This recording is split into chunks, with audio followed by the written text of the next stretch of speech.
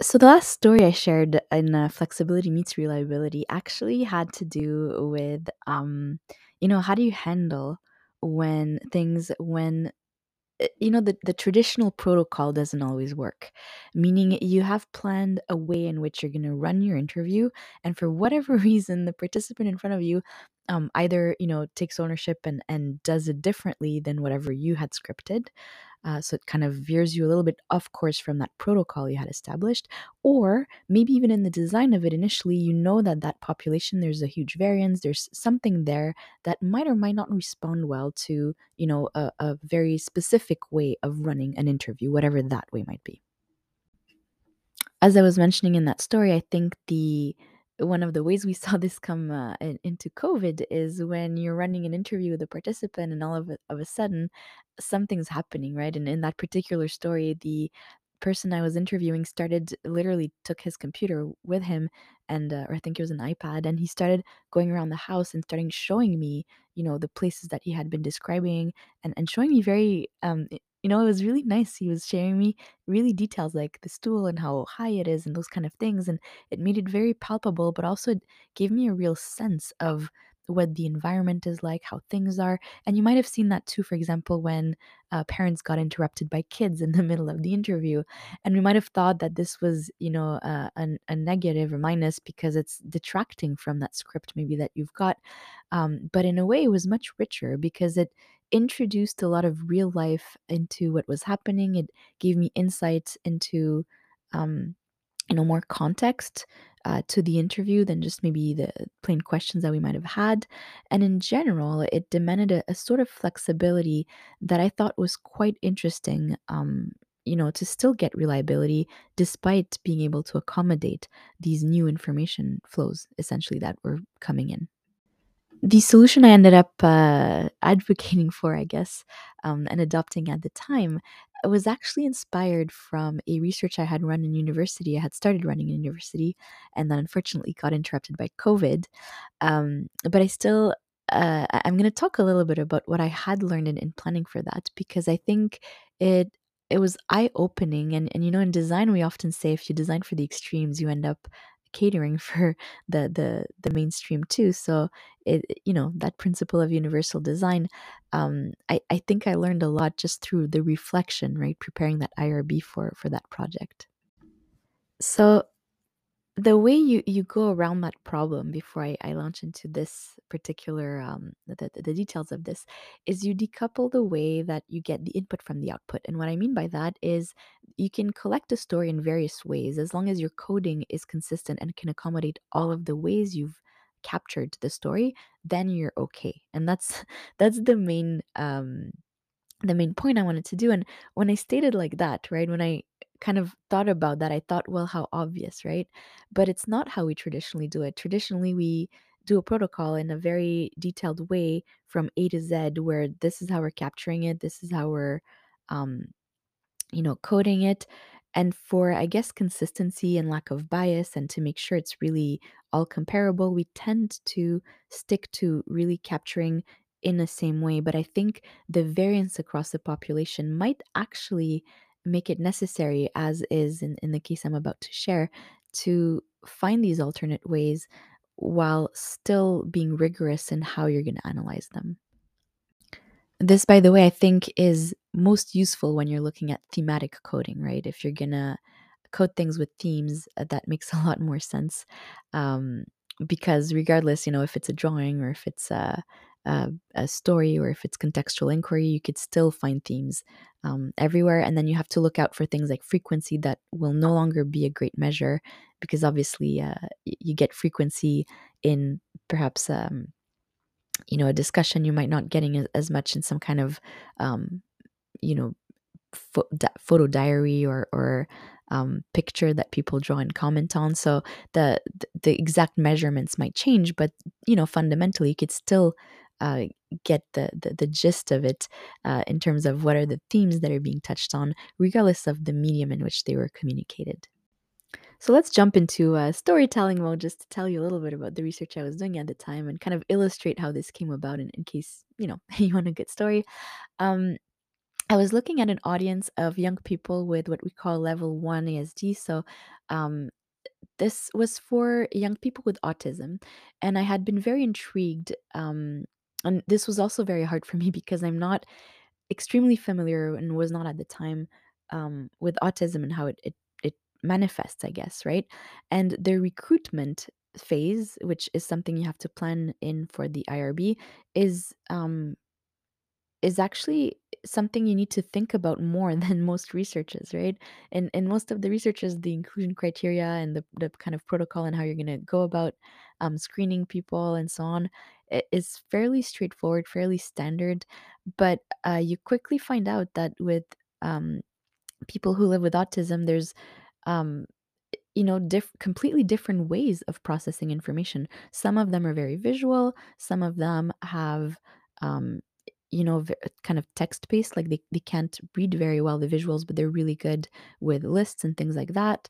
There's different, modes of expressions, different levels of autonomy and of also verbal. Um, abilities. So it's a really wide range and it's really, really hard when you're thinking of designing a study for a group that has this much variance.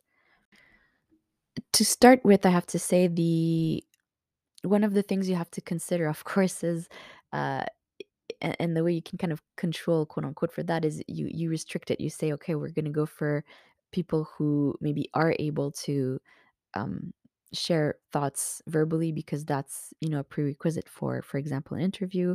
um, people who have enough autonomy to travel, because in this case, we were looking at the mental representation in mapping environments, basically. So wayfinding for people with autism. So in order to test that, you need people who actually do go about the world and try to figure out different paths. So all of these things are kind of things you want to think about, but there's still a variance even within that group, and even within that, you still want to be welcoming and kind of inclusive. So you need to think differently about this recruitment question. So a little bit of a background of how I was framing that question at the time. Um, when you're looking at maps, for example, Google Maps and so on, they're made for um, you know, people who are looking pretty much to optimize their route based on the criteria of distance. That's often what it is, right? Or time, distance or time. Um, and I was thinking, okay, but when you're looking at someone who experiences the world differently, like someone who has autism, maybe they have different representations mentally and different criterias actually for what they want to optimize for. Maybe they have certain senses like olfactory or light that is more significant for them. So maybe they might want to take a route where these things are easier on their senses or more pleasant. Maybe there's things like landmarks of personal significance. If, depending, and I don't know, this is all a hypothesis, but I guess even you and me, when we do travel, if we're going somewhere in our neighborhood, it's always easier if we just say, well, at the gas station you turn right and then you go 2 blocks and you see the little diner from Annette and you go left. And that might be how you navigate the world, and you might not even know the names of the streets. And yet all of the wayfinding systems are currently, which makes sense for most use cases, but they're currently geared towards those kind of um, streets, right? Street names and so on. So that is interesting. And the other thing is um, looking at existing maps also, like bicycle routes, underground maps. They have these points where they do overlap, physically in our world. But what's really interesting is very often graphically, the graphic representation may or may not be kind of uniform or in the same style. So if you're thinking of a model, there's like, this is the point of the research. We don't know what the best representation is, and it might actually be personalized, right? It might be a small parenthesis that a database would have different ways of expressing something, and the interface would be uh, determined by the user preference. So if you can kind of systemize how you're identifying all of that, labeling it in the background, right? But at the high level, what's really interesting is let's say you're going with by foot, and then you decide to take the metro, and then for the last little um, stretch, you need to rent a bike or like grab a bike from one of those. Um, I'm not sure what those are called, but the displays where they have lots of bikes next to the metro, right? The shared rides system of bikes, and then maybe walk a little bit more.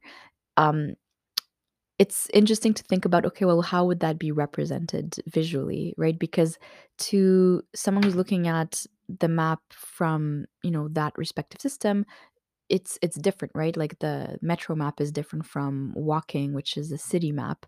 These are all different formats. But if you think about it from a quote unquote user's perspective to the individual, if depending on what the kind of mental representations they have in their head, these could become one thing, right? Like if you're thinking of it as a line with dots and they're colored differently or something, right? Because you're thinking abstractly about it, then whether it's metro or foot kind of looks the same, right?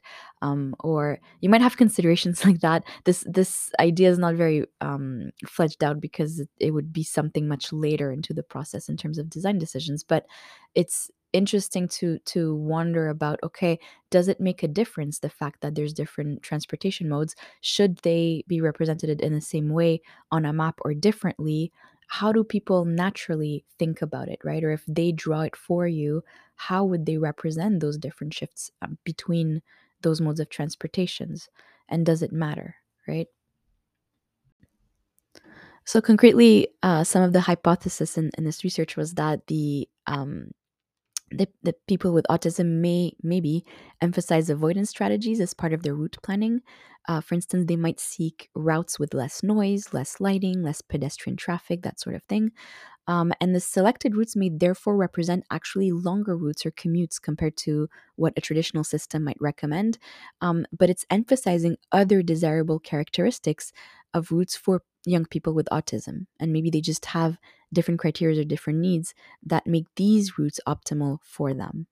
So I was really aiming at a participatory, inclusive research, right? And there's a couple of rationales and a couple of ways that I was thinking about that recruitment stage.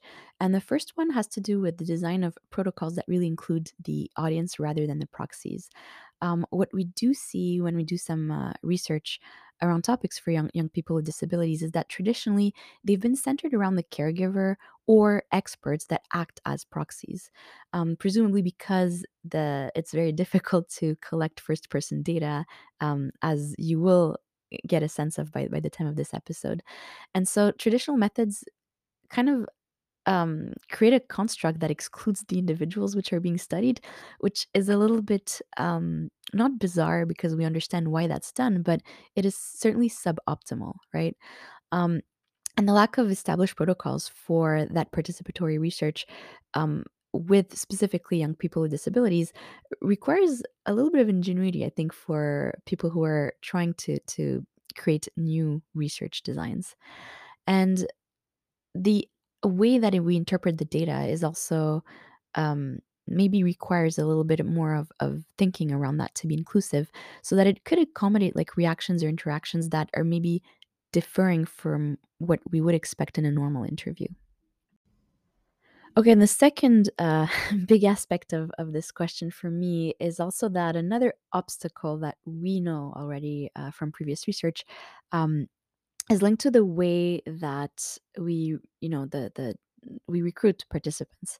So individuals with autism have more difficulty in expressing ideas or sustaining what we call person to person contact. So like, with the eyes, with the discussion and so on, just the presence and the stimulation.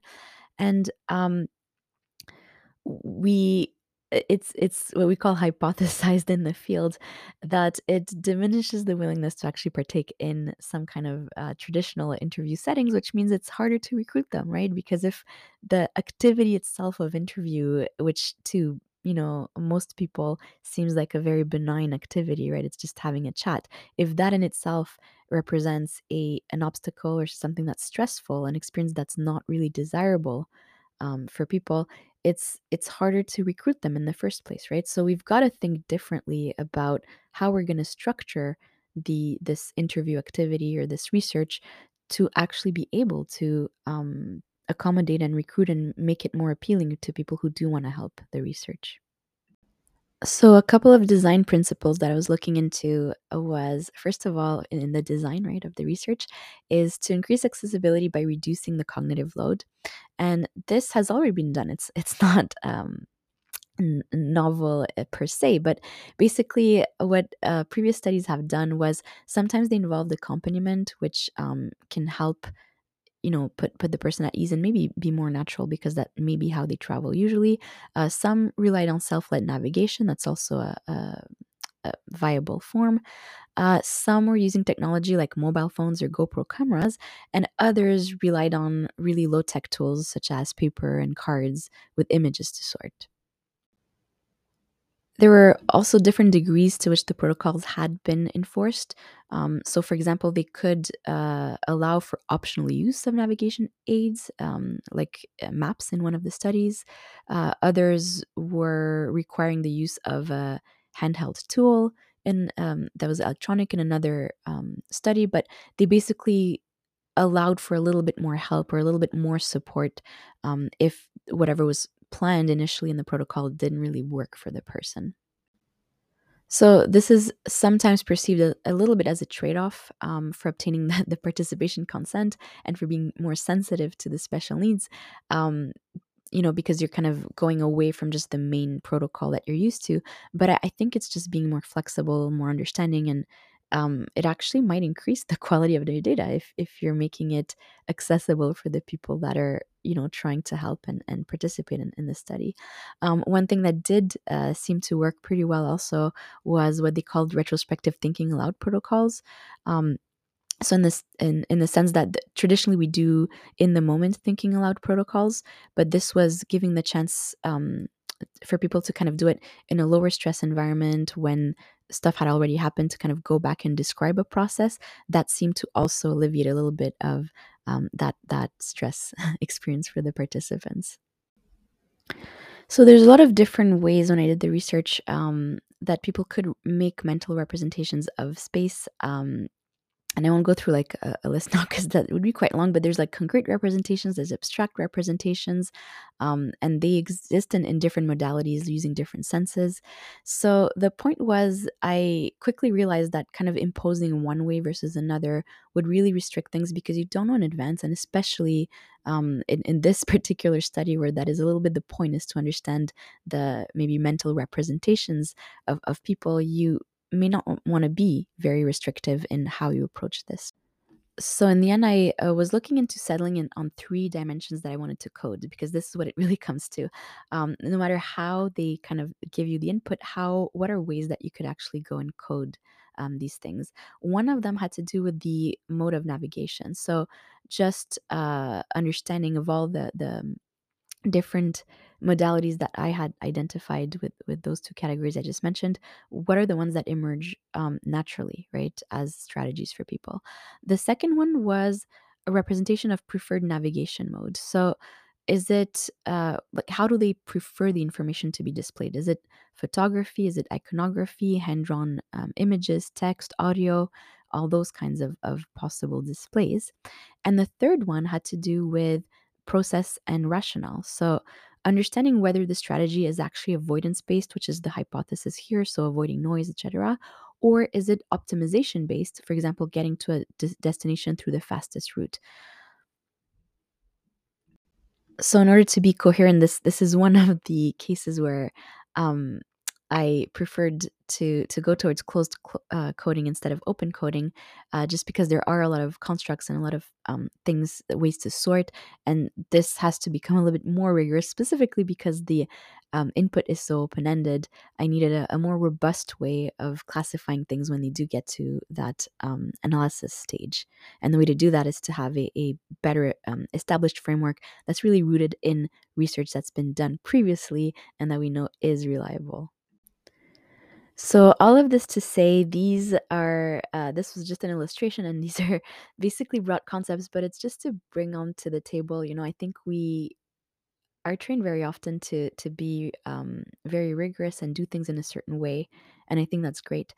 But I think this question of flexibility, especially when it comes to being inclusive, becomes really important. And it's I think an interesting question, and there might be other ways also that the people in the field have perhaps found to address this. But that's something I think also about. How do we remain flexible while still being reliable? Because at the core of it, um, you're trying to compare different things together, and you do need kind of that common denominator, that common way of approaching things. I think coding is the way in which you do that, right? Consistent coding.